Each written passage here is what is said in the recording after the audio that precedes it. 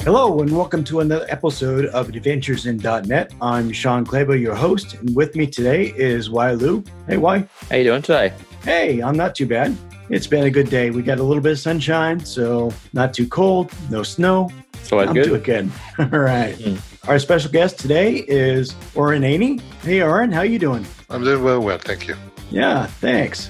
Early in my career, I figured out which jobs were worth working at and which ones weren't, mostly by trial and error. I created a system that I used to find jobs and later contracts as a freelancer. If you're looking for a job or trying to figure out where you should go next, then check out my book, The Max Coder's Guide to Finding Your Dream Developer Job. The book walks you through figuring out what you want, vetting companies that meet your criteria, meeting that company's employees, and getting them to recommend you for a job.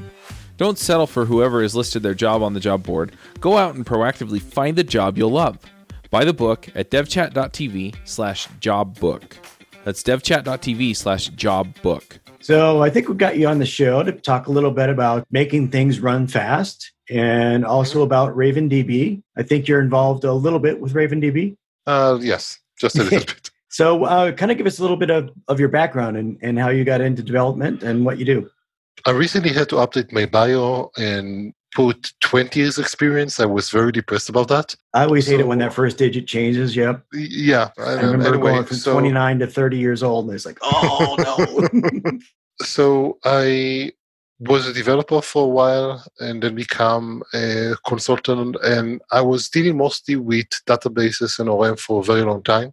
At some point, I basically did almost entirely performance consulting, which is funny because the kind of performance stuff that we're going to talk about in the show and the kind of performance that I'm talking about is completely separate. But I would go to a company and tell them, okay, you're abusing your database to the point where a single page load would make the CPU spike horribly, which it should never do that. Here's a quick example. What do you expect is a good average for the number of queries that it takes to generate a single page for an enterprise application? I guess it depends on the technology, I guess, right? Or I don't know. Let's assume that you're using a relational database. I'd like to keep it down to like maybe 5. 5 is good. The average is over 60. Oh, wow. I would routinely get called when the number would exceed 300. My worst was 17,000. 17,000. Oh, wow. Yeah. 17,000, yes. That's an O to the N to the nth, whatever you want to call it. Is that like an N+1 problem or something like that made that occur? I can't imagine loading a page off and having that many. That's very easy. Try to imagine that you have a really, really complex page. And for each and every UI component in the page, you have to run a security scan that requires 500 queries. Yeah. Time that by the number of UI elements in the and you just die. And yes, that was select N+1. That was just horrible things all around. And I used to go to company after company and make some pretty good living doing that. But it was incredibly frustrating seeing people hit the same issues over and over again. At some point, I got tired of that and I said, I had this dream that I want to stop explaining to people why they should not use select N+1 or have to put in place some complex caching because the loading of a single entity causes us to have to reach to 50 tables. And I sat down and I doodled what a database would look like that could do all of that for me. Unfortunately, I have an issue where I doodle and it doesn't stay this way. And it came this really annoying urge. And at some point I said, okay, let's do some design for that. And that would get it off my head because, I have actual work to do. After a while, that helped, but it was still keeping me up at night. I'm talking literally, by the way.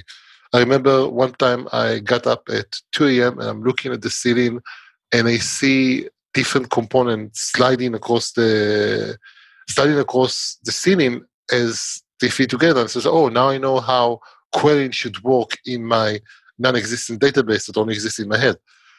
And at some point I said, okay, it's driving me to distraction. I'm going to spend a couple of weekends just working on that.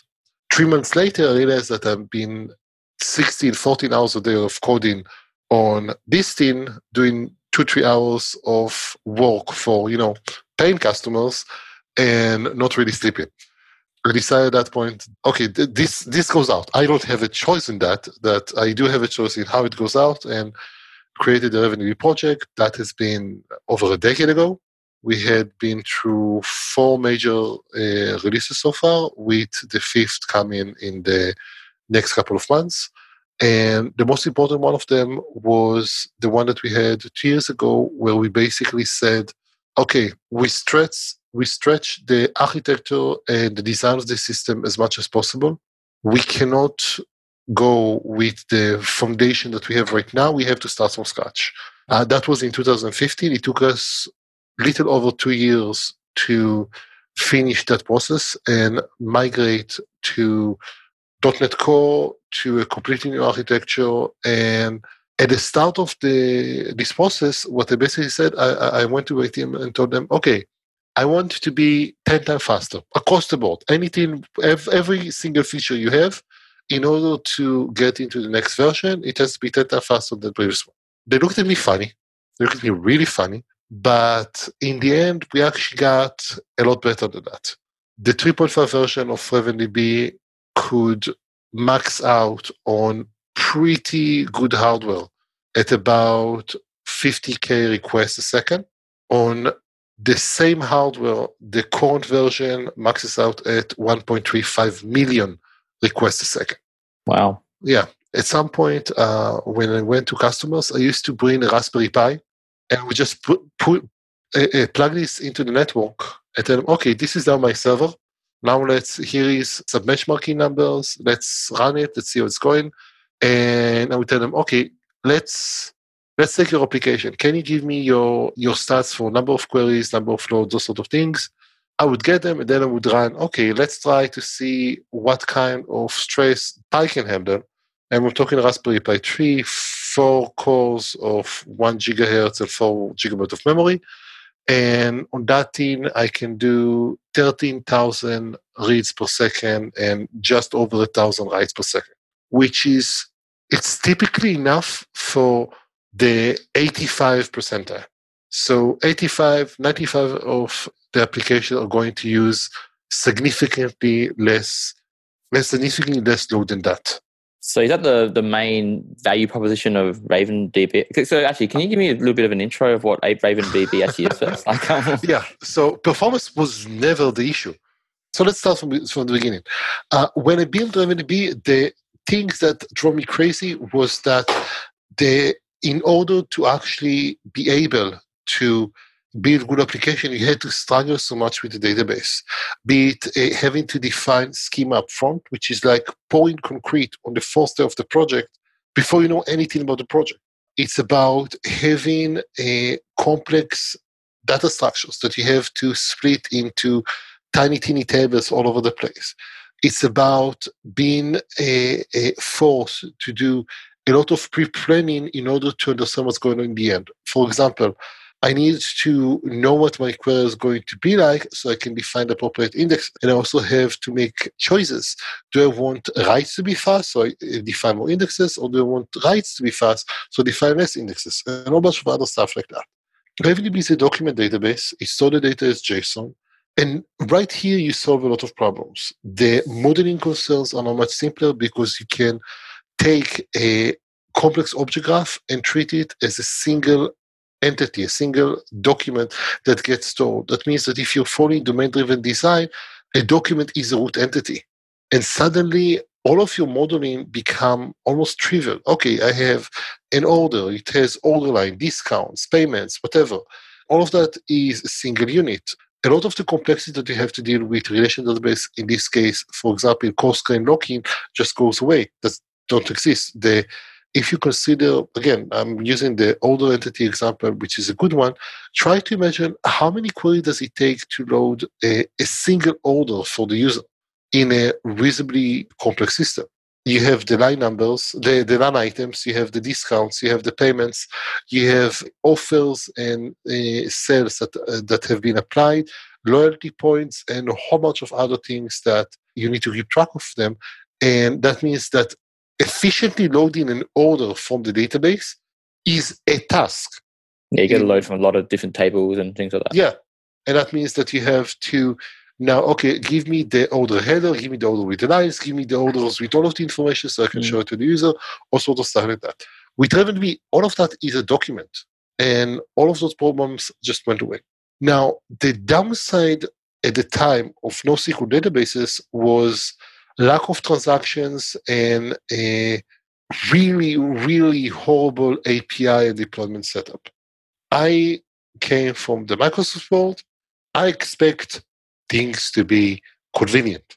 Because if it's not convenient, why am I hitting why am I hitting my head on the wall all the time? So RavenDB from the get-go was transactional database. It could handle multi-master replication between various nodes, transparent replication, all sorts of stuff that you had to fight over in order to get there. I remember having a client where they said, "Oh, we want to have high availability, and we got a DBA to set up things properly." And I say, "Okay, no worries. We will start the project. We'll use RavenDB right now until the DBA is finishing setting up high availability and automatic failover for the SQL Server that you're using, and we'll go from there." I was there, I think, for 2 weeks, and by the time I flew back home, they haven't finished setting up SQL Server high availability features properly. So in some cases, you would disconnect the network and it wouldn't do the failover or something like that. And with RavenDB, it was, okay, set up one node, set up two nodes, take 2 minutes for each, tell them about each other, and you're done. And then you have automatically failover between them. Other things, because I was very involved with ORMs, the client API is easy. It's the same concept of entity framework of an Hibernate. You have a session, you work with your entities, they get transparently serialized to the database, you have transactions, a link, which is, it's funny, it took me 3 months to write the first version of RavenDB, and it took me another 3 months to write the link provider. It's significantly more complex than anything else, which is ridiculous. As a consumer, I love Link. As someone who has to create a link provider, that's the worst thing ever. Yeah. So the whole point of RavenDB from the get-go was reducing time to market, reducing the need for users to do a lot of really complex stuff upfront. One of the features that we got very early on was something called automatic indexes. You make a query to RavenDB.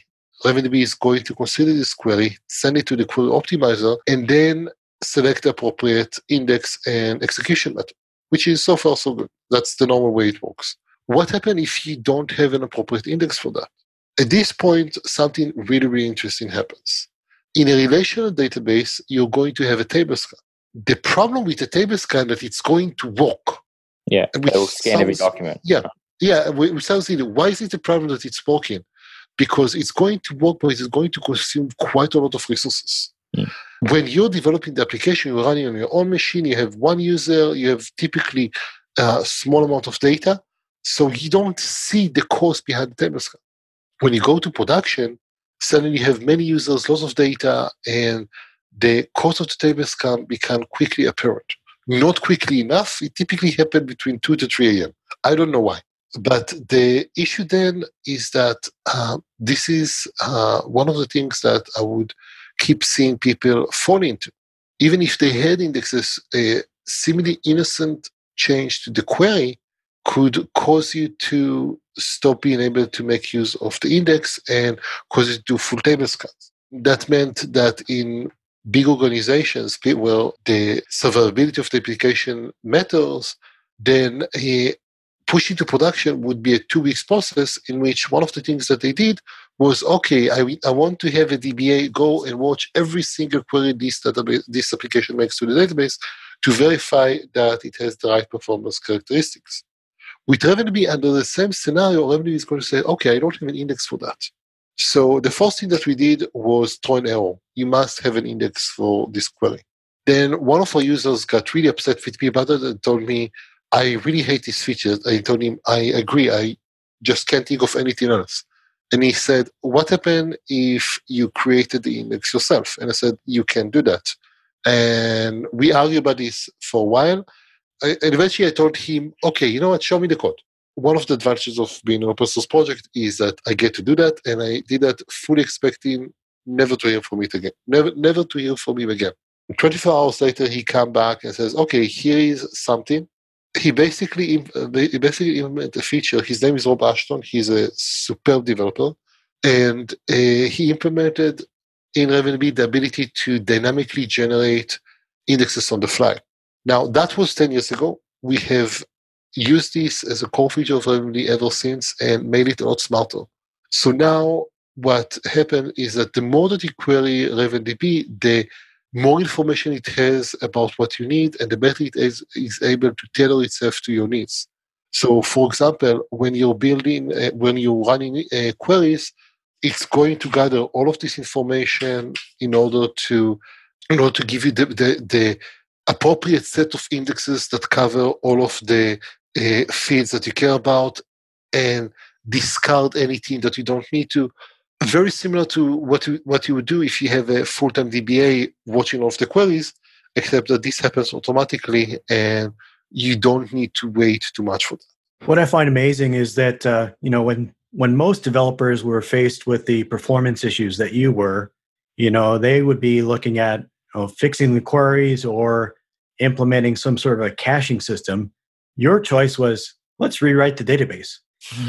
Quibble about the word choice. I don't think that really had a choice in the matter.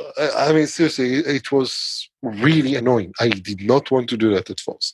But I think that the difference here is that if you build an application and you have a slow query, you would fix it.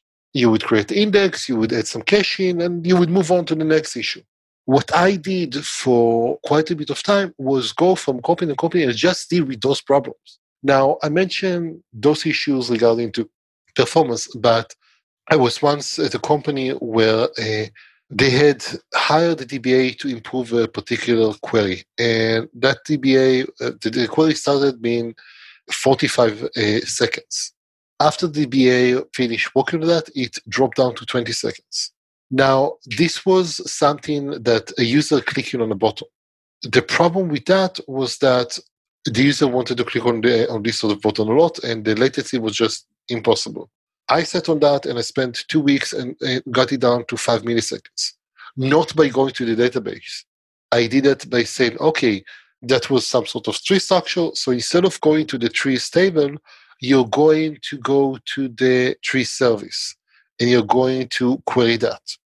And in order to be able to perform the way that I needed to, any change has to go to the tree service.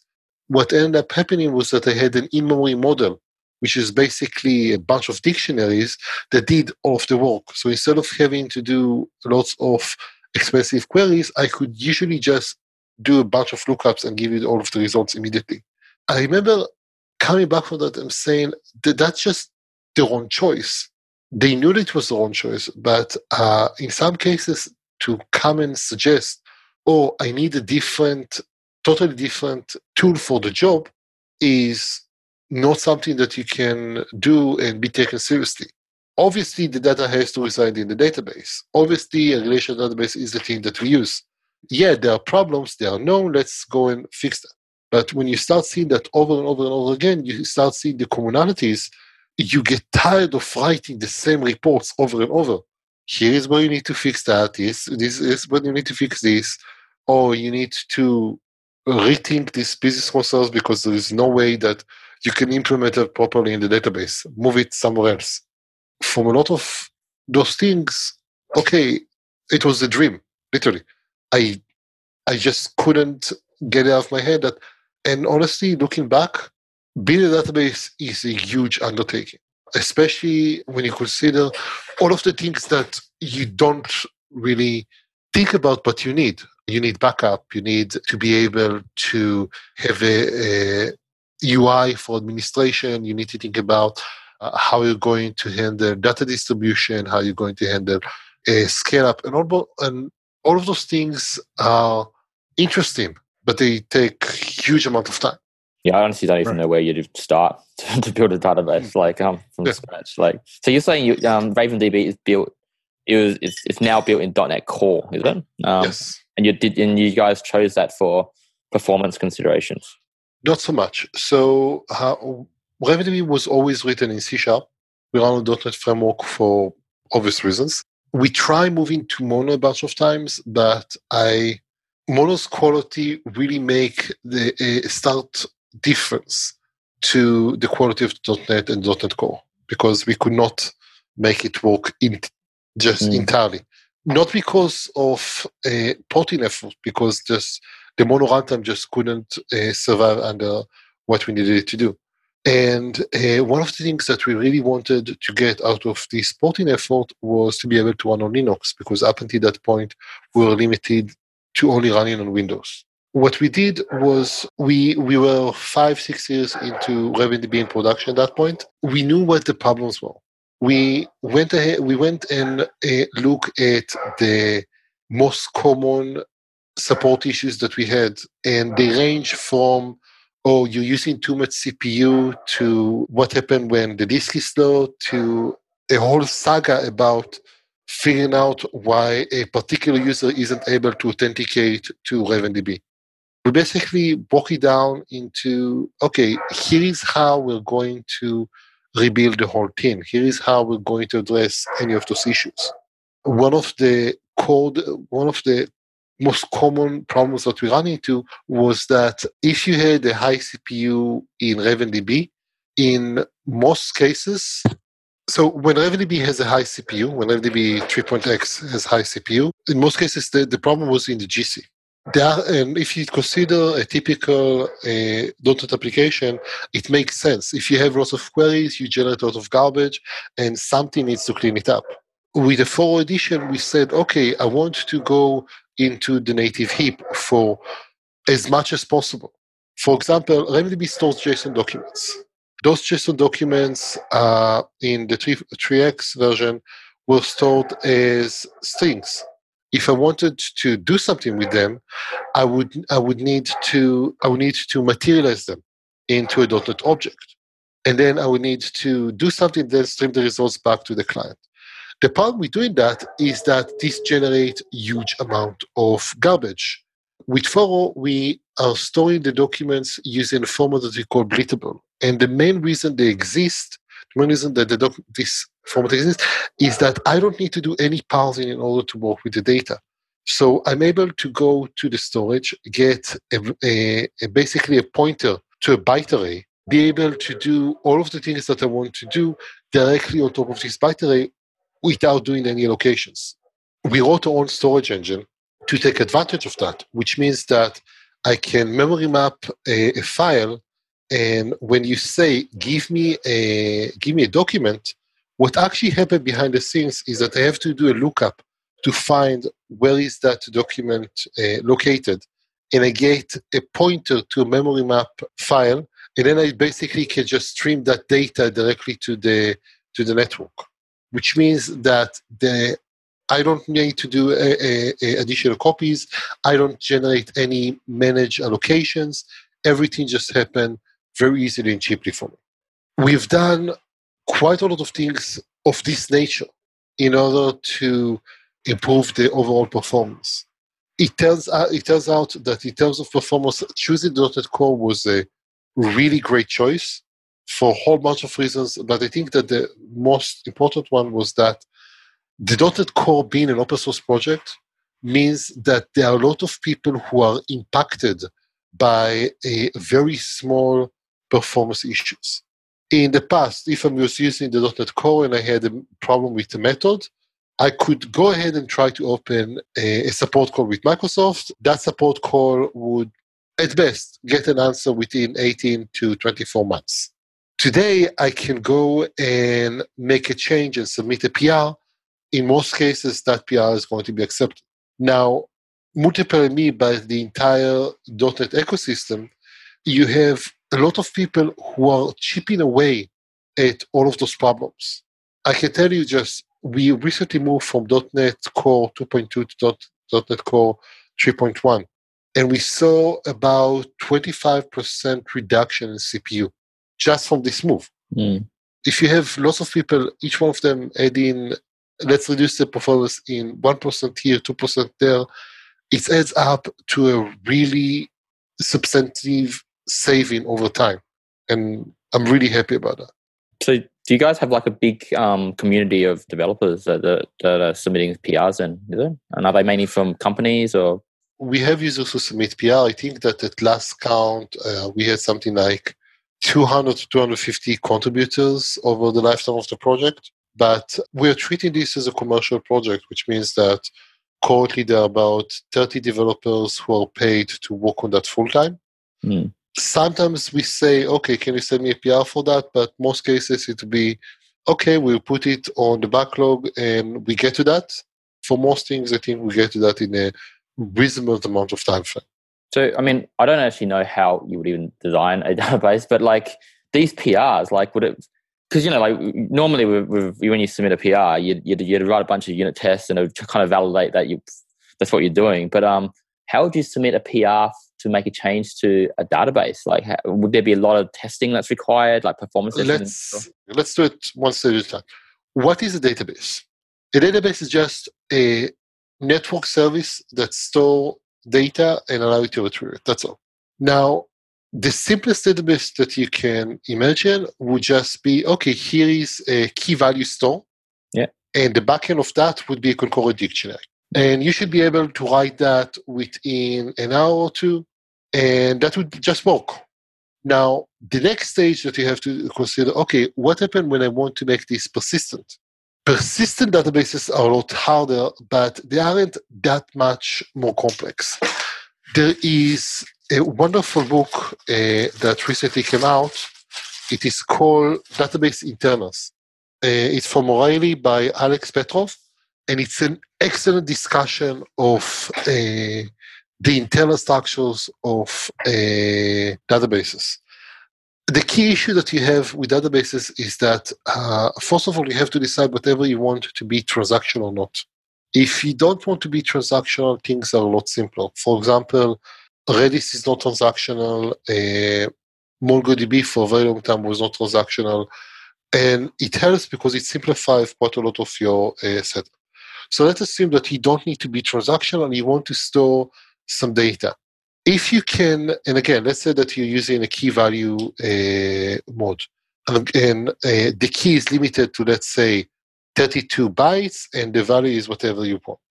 So a very simple system for doing that would be to say, okay, I'm going to just write a value to a file and maintain a dictionary in memory for that points to where that value is located in the file system. Now, I'm trying to remember, I want to say Riak had this model, but I don't think that this is correct. But anyway, that's simple. But then you have to deal with updates. Then you have to deal with how you restart and all bunch of other stuff like that, none of which are independently complex. Those are just details. And the moment that you have persistency handle, then you're halfway there almost. The other side is that you typically need something better than a key value store.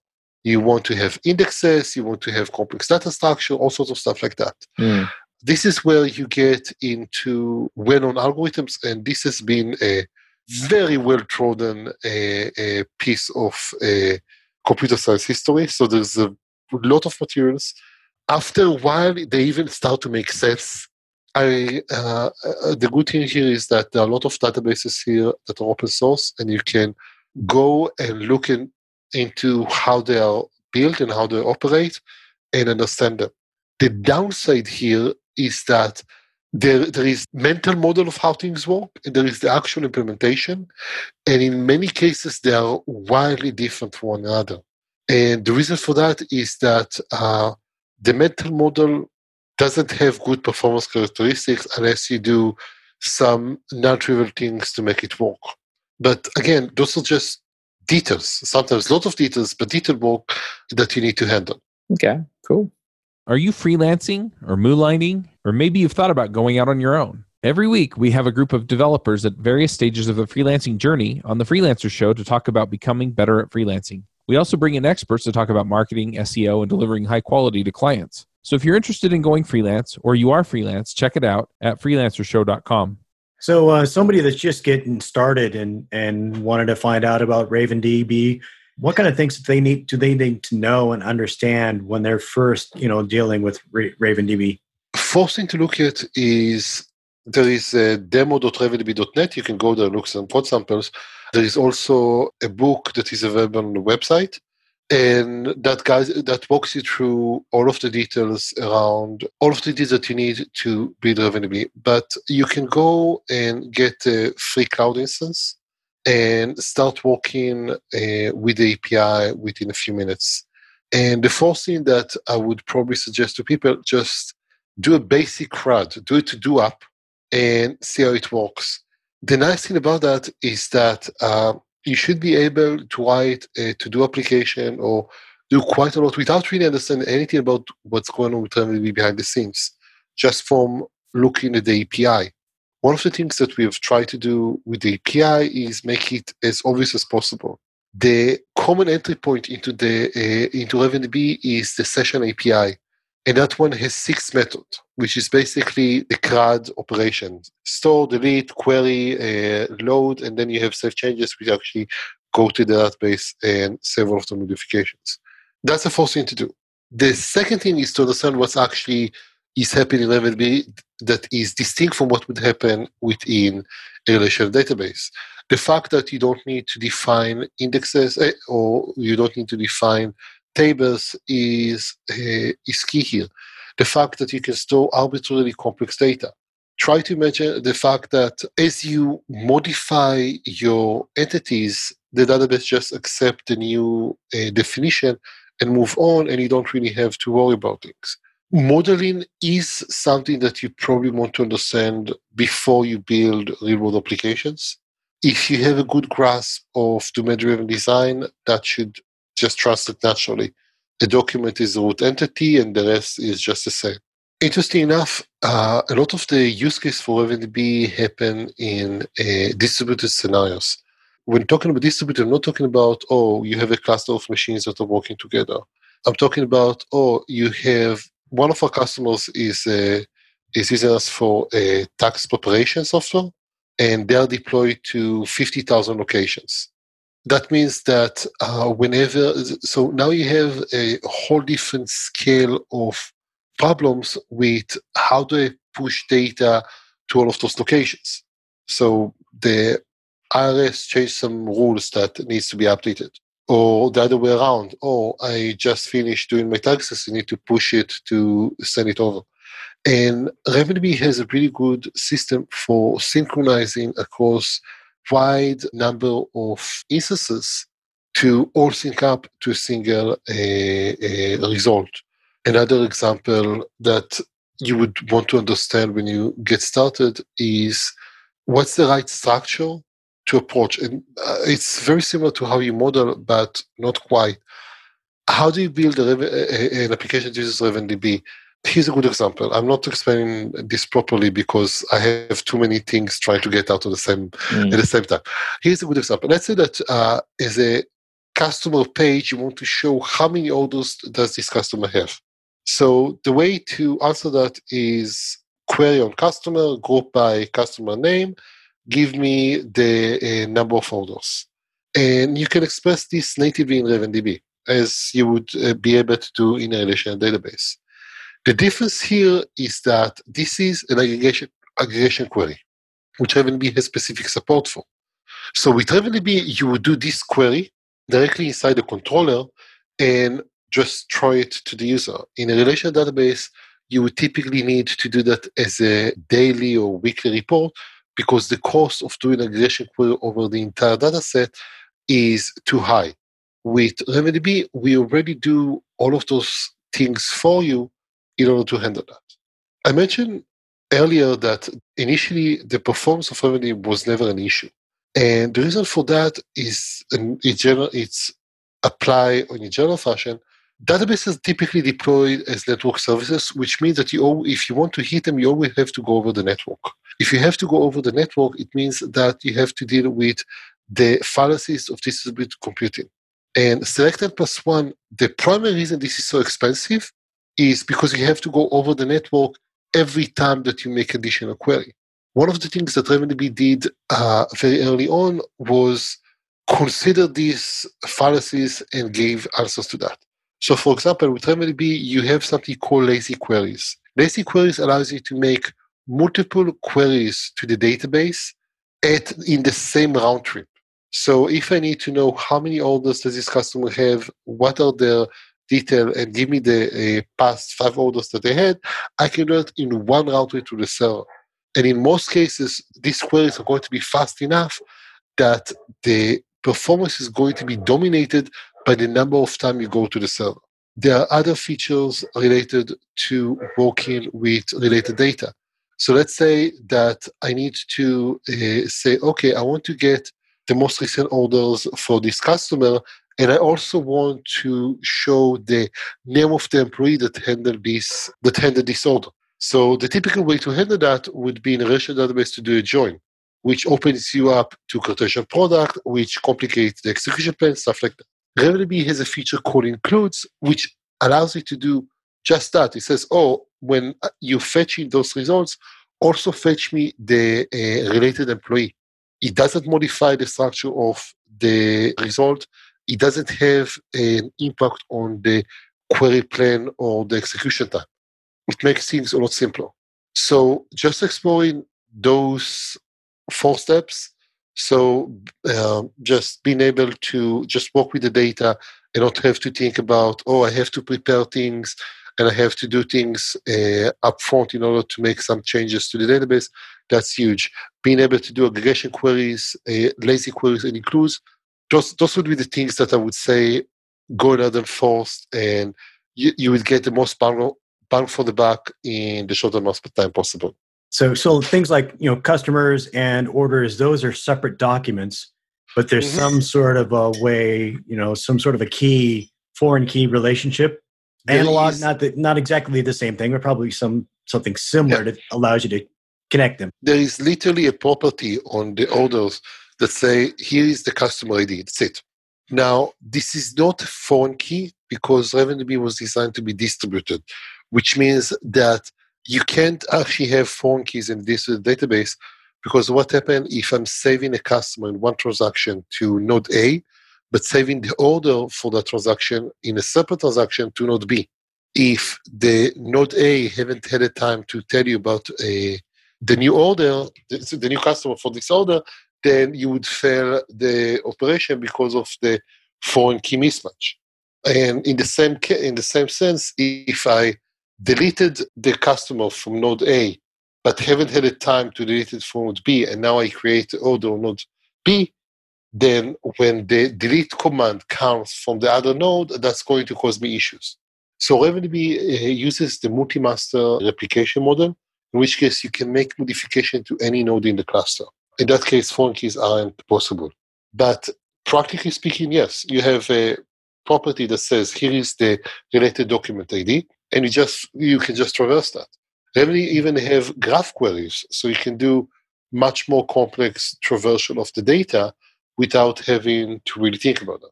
So then wouldn't it be possible to make an order with an invalid customer ID? Absolutely possible, yes. Yeah. So then that would just be handled in the app level, would it? Is that what the... Yes. There are other issues here that you have to consider. In general, you don't do deletes in business applications, unless we're talking about some really strange cases. If you have a customer, you're always going to have this customer.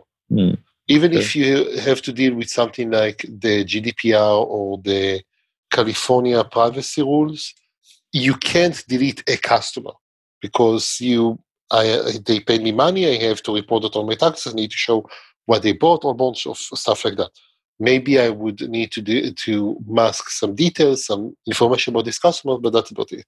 And from practice, the ability to work with each node independently is a huge bonus for the system, because it means that if there is network connectivity issue, if some of the nodes in the cluster have failed and still up and running. It does complicate some of the distributed mechanics that we have to deal with, because it is possible for you to have two writes to the same document happen at the same time to different nodes. And both nodes would accept these writes and then send updates to each other, at which point we have a conflict. And there is a conflict resolution mechanism that is invoked at this point to make sure that everything happens properly. If you're familiar with the Dynamo paper from Amazon from 2006, I think, they talked about how they handle that. And the basic idea is that Amazon shopping cart is one of the most important properties that they have. This is how they make money, after all. They have to deal with failure mode all the time. So they had a very simple rule.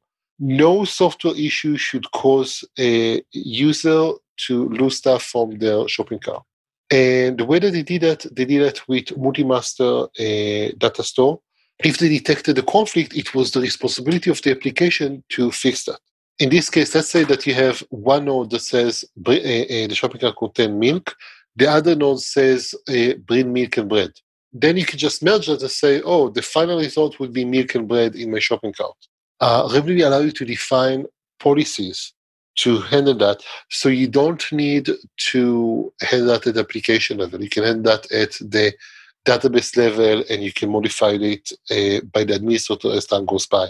That makes things a lot simpler in general, because from the application developer point of view, okay, just throw data into RavenDB and it gets managed.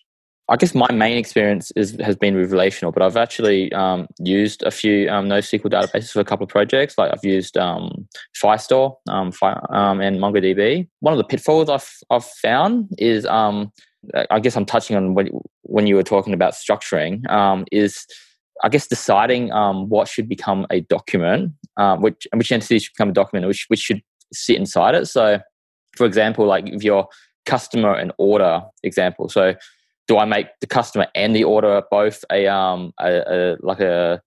document type, or do I make order sit inside the customers? And I feel like that's one of the things that are really hard for me, because I don't know whether I'm going to query if I'm ever going to query just all the orders all at once, kind of thing. So, are there any tips for how someone would structure their database?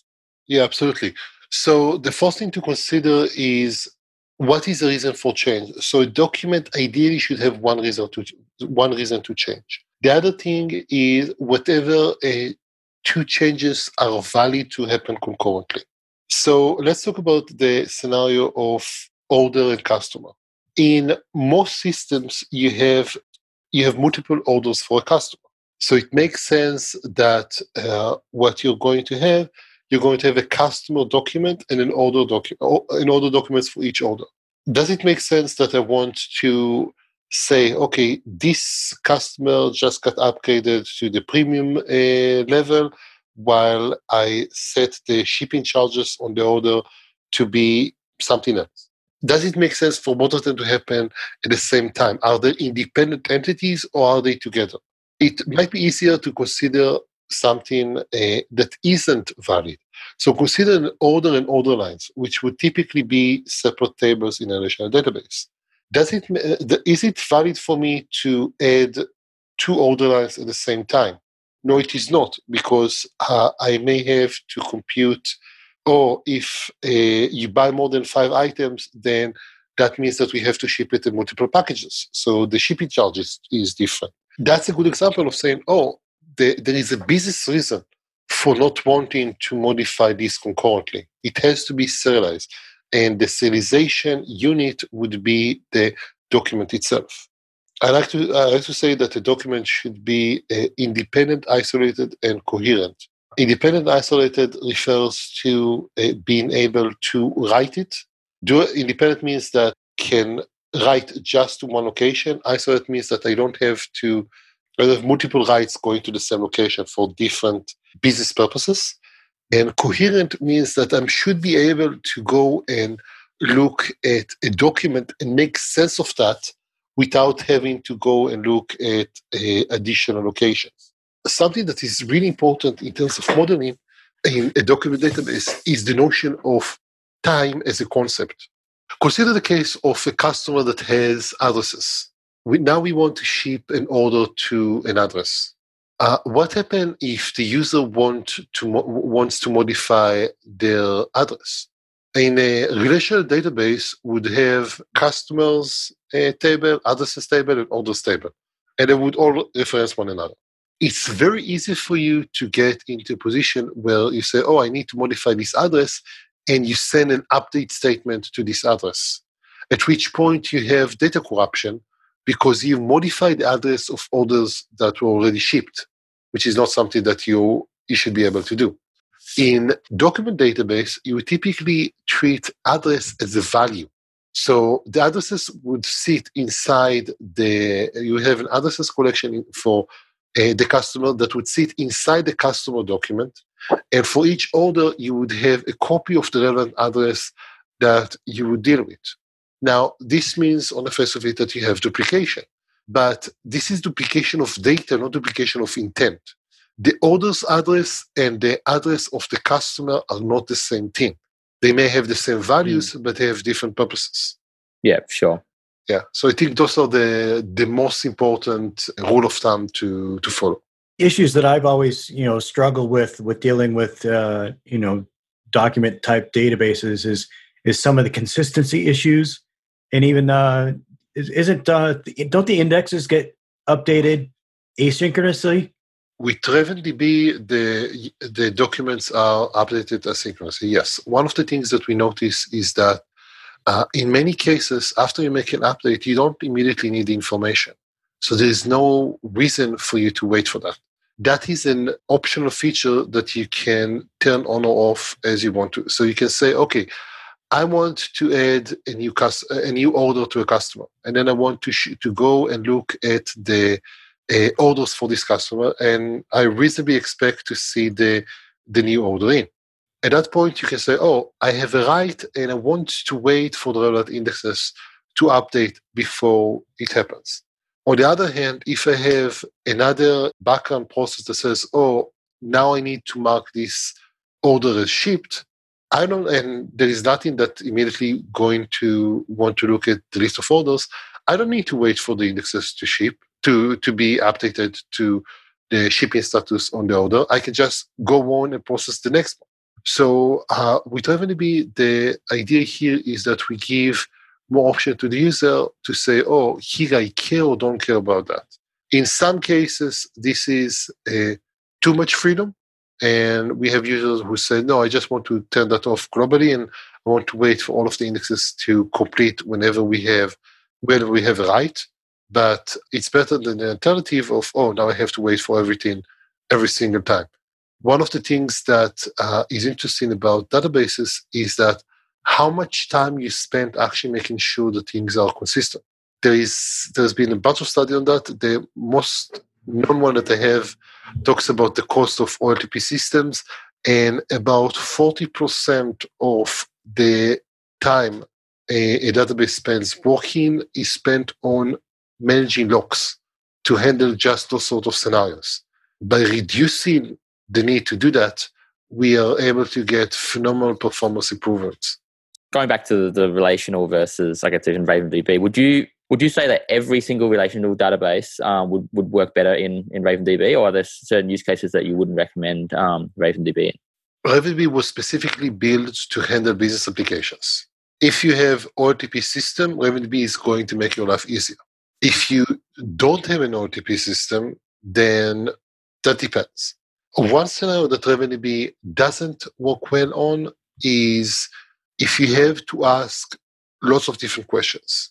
For example, let's say that I have a bunch of data and I need to go exploring. Show me all of the red hair, left-handed dogs that you have here. All bunch of stuff like that. And the next query, show me all of the customers from Chicago that bought perfume in the past 6 months. You can go and do all of that, and it gives you some data. RavenDB could do those sort of things, but because of the way that we generate indexes, and we assume that you have a set of queries that would be roughly the same across some amount of time. If you're always generating different queries and doing exploratory stuff, then that's not a good fit. RavenDB does have an interesting feature related to that, which allows you to say, okay, I'm going to configure a connection string inside RavenDB and tell it, here is my SQL Server, here is my Oracle, and I want RavenDB to push data to that location. So RavenDB would basically be in charge of syncing up the data that it has in document form, translating that into a relational based on the user specification, and syncing up to the relational database. And we have users who are using that for reporting purposes. We have users who are using that for integrating with legacy systems. So they move some part of the system to RavenDB, but the rest is still in a relational database, and they don't have to make a hard cutoff between the versions.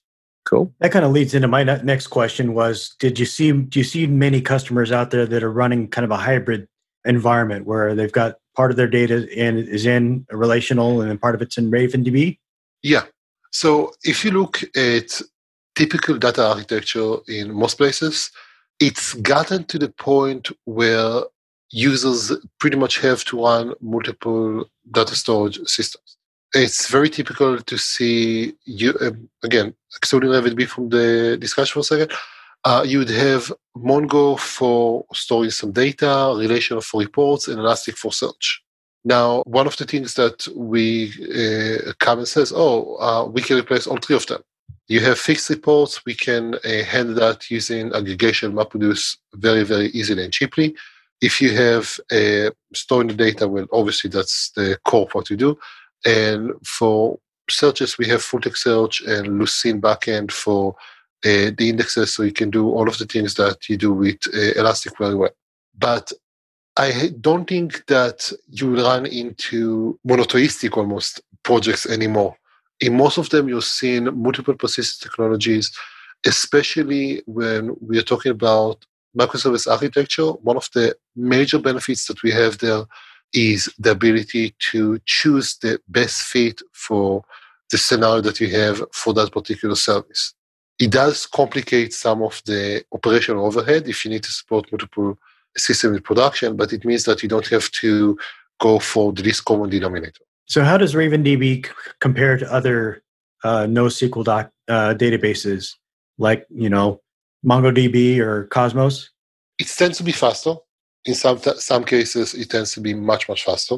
Compared to Mongo, RavenDB has been transactional since day one. And that means that we spent the past decade improving our transaction performance. With RavenDB, you can have transaction that is specific to a single node or across the entire cluster.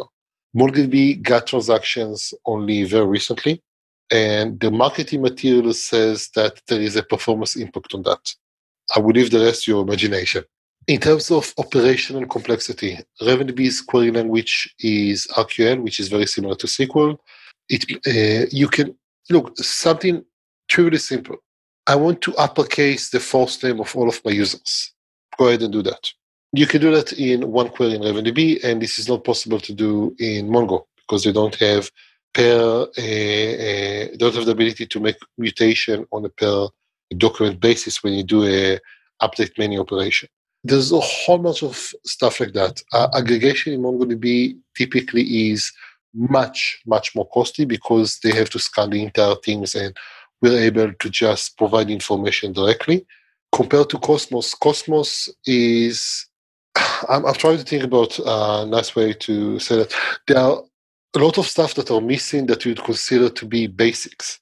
I think that until recently they didn't have order by and the ability to follow up references or the ability to query across multiple documents and get a meaningful result. I want to see how many orders and what is the total sum of orders that I have per customer. That's something that you just can't do in Cosmos. Again, one of the things that we spent a lot of time on is looking at business application scenarios. This is our bread and butter. And we have tried very hard to be able to provide exact features for those things that make the developer's life easier, make the administrator life easier over time. Another thing that I want to touch, the deployment cost and complexity is hugely different. Going from nothing to RavenDB properly set up takes you about 10 minutes. I actually have a video on YouTube that where I walk through setting up a cluster of RavenDB on 3 separate nodes and connecting all of them and including security and everything, and that's the time that it takes. If you look at the setup procedures for other databases, they tend to be far more involved, far more complex. And if you start talking about, okay, is this thing that just did applicable for production deployment? The answer is no, because you have to do a whole bunch of other steps in order to get there. Recently, there has been a leak from Microsoft of 250 million records of support tickets. And that happened because someone left Elastic nodes accessible to the internet with no password. This is something that you literally can't do with RavenDB. RavenDB will absolutely refuse to run in unsecure mode if it connects to anything but localhost. That's because we have seen over and over that that is a bad idea, capitals included, to do something like that, but people still do it. And at some point, once you've passed the 10,000 person who does that, it stops being a user's fault and should be on the vendor to make sure that this is very, very hard to happen. And RavenDB is available in Azure, isn't that right? Yeah. You can go to cloud.ravendb.net, and we're available on Azure, AWS, and GCP. Okay. And looking at the RavenDB website, it looks like there is a free community edition for people that want to get started, right? Mm-hmm. And then after that, depending on the features you need, it's per core. Mm-hmm. How would somebody have a good idea of how many cores that they would need for RavenDB? Experience, just try it. There is a developer edition that gives you a lot more core that you can play with, which is also free.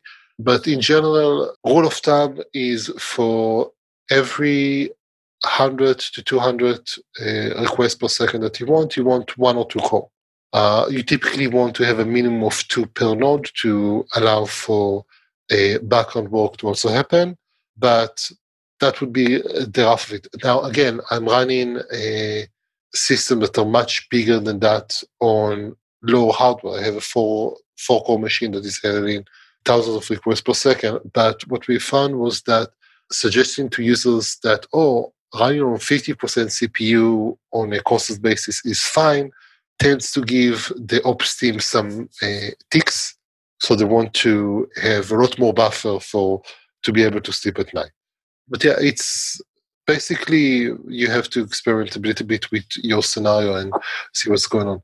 Something that I found really frustrating is that in many cases, users don't know, okay, how many queries do you have per second? How many queries do you have per day? And the answer is lots. And it can be lots mean 2 million queries a day, or it can be 500 queries a day, not anything more than that. And I guess it could be inconsistent as well, wouldn't it? Because you might have an application where maybe only one time a week it spikes, and most time it's not. So we have a customer who is doing conference management. At 8:59 a.m. there is no traffic on the system. At 9:02 they show a big all of the screens. Go into the application, click on this button to win some raffle, and suddenly you hit with 10,000 queries within the span of 5 seconds. And you need to deal with that. And you don't need to deal with that by, let's get a 96 core beast. RavenDB can handle, again, 1,000 writes per second on Raspberry Pi, which is 4 core and 1 or 2 gigabytes of memory. So can you set up RavenDB in like an active-passive type situation? You could. It's strange that you want to do that, but yeah, the typical way that you would do that. Okay, so usually that's just so people can save on licensing if they can only pay for the active, but still have a failover option. It's a bit more complex that you would pay for, in terms of license, you would pay either way, so it doesn't matter in this case. Okay. The typical deployment for production would be 3 nodes in the cluster. All of them would be equal members. If one of them goes down, then there is transparent follow between them. And if 2 of them go down, then the cluster goes into a freeze. They can't make any sort of decision without a majority. The databases that are available still able to do reads and writes properly. And it's a lot of fun when I have a crisis, 2 of my nodes are down, and everything still works to given value of fun. You can run RavenDB is 2 independent nodes that replicate to one another. It's also common to have a cluster and a separate node as part of disaster recovery scheme. So I have 3 nodes in London and I have 1 node in Amsterdam. That node is only there to have a offsite replica of the data. Okay. So it sounds like kind of the recommended minimum is like 3 nodes, 2 core per node. Mm-hmm. So that's a kind of good starting place for, a good business application, it sounds like. Good. Yeah. Again, the question is also whatever you actually need, distribution. If you have a single web node to process data, you have no need for availability probably. You can run on a single node and that would be it. It's very common in those cases to run the web and the database on the same server anyway. If the server is down, you're down anyway effectively. Even if, the data is external, the users see no application visible. That's the same as if you had any other total failure. At that point, you have to consider whatever it makes sense to run on multiple nodes or not. Sometimes in terms of data survivability, you want to have multiple copies, absolutely. But there's lots of gradients here that you have to take into account. Have you heard of Atwood's Law? He says that anything that can be built in JavaScript eventually will be built in JavaScript, and that includes mobile apps. You can build awesome mobile apps and Apple TV and other apps with React Native. Come check us out every week as we talk about some of the ins and outs of building mobile apps with JavaScript and with React on React Native Radio. You can find it at reactnativeradio.com. Well, I think we're about out of time, so I think we should probably move on to doing picks for this week. I guess I will go first. And my pick this week is for anybody out there that's looking to get in and have a .NET job. There's a new job announcement site out there that I found. It's called .NET.careers. So if you want to go to the website .NET, .NET, careers, it's got a good start. I think it'll be helpful. A lot of people that are looking for jobs and want to get into doing .NET development. Are they geographically located, or are they mainly are they remote jobs, you think? Or? It's got a little bit of everything, I think, really in there. So cool. And it's building. So as more people learn about it, I think there'll be more job postings as the companies know about it too. It's not. I don't know the person. I just came upon it one day. I have no affiliation with it, but it looked like an interesting site. It's got a community section on it. They've also, I think, going to start putting like common interview questions on there. So it'll be helpful to a lot of people. So what's your pick? Why? So this week, my pick is on a show on Amazon Prime called Modern Love. So it's basically it's a show that every week it tells a different story about someone in I think New York, and I just really like it just because like so many shows these days they're kind of like chronological, and you kind of have to start from one and watch it through to the end. But this one you can just pick up whenever you want. It's a different story every week, so yeah, it's pretty good. It's only got 1 season now though, so maybe more later. Hopefully, all right. So Warren, don't know if you're familiar with picks, but it could be technical, it could be just anything you're interested in today you want to let people know about? I mentioned the database internals book earlier. The other one... Yeah, I put that in the show notes, yep. I would also recommend Designing Database-Intensive Applications. This one is by Martin Kleppmann. I hope I pronounced that right. And that's also a pretty good discussion. It talks about databases from the other side, so from the point of view of someone who wants to use it, and database intelligence from someone who is implementing the databases, but both do a really good job of serving the database landscape and modern research on that. Okay. Well, thanks, Warren, for taking some time out of your day. We really appreciate it. I think, RavenDB, I think, sounds like a good option for people that are looking out there for something that really is kind of built around .NET, has good performance, and wants to have a NoSQL option and they're not satisfied with some of the other ones that are out there for them. So definitely check out ravendb.net and see if it works for you. If people want to get in touch with you or reach out, have questions, is there a good way? Yeah, Oren, O-R-E-N, at ravendb.net. Awesome. And I think you have a pretty good website, or blog is what I'm actually trying to say there. So I looked at your blog. It looked like it got a lot of good information there too. So check that out. Thank you. And if Thank you. I've been working on that for 16 years. 16 years. Yeah. Well, not 20, huh? No, I count my start as a software developer since 99, but I only started writing the blog in 2004. Yeah, I think that's about the time when there actually was a thing known as a blog. So yeah. All right. And if anybody wants to get a hold of the show and reach out to me, they can get me on Twitter. It's at .NET Superhero. Thanks, everybody. It's a great show. We'll catch everybody on the next episode of Adventures in .NET. Cheers. Bandwidth for this segment is provided by CacheFly, the world's fastest CDN. Deliver your content fast with CacheFly. Visit CacheFly.com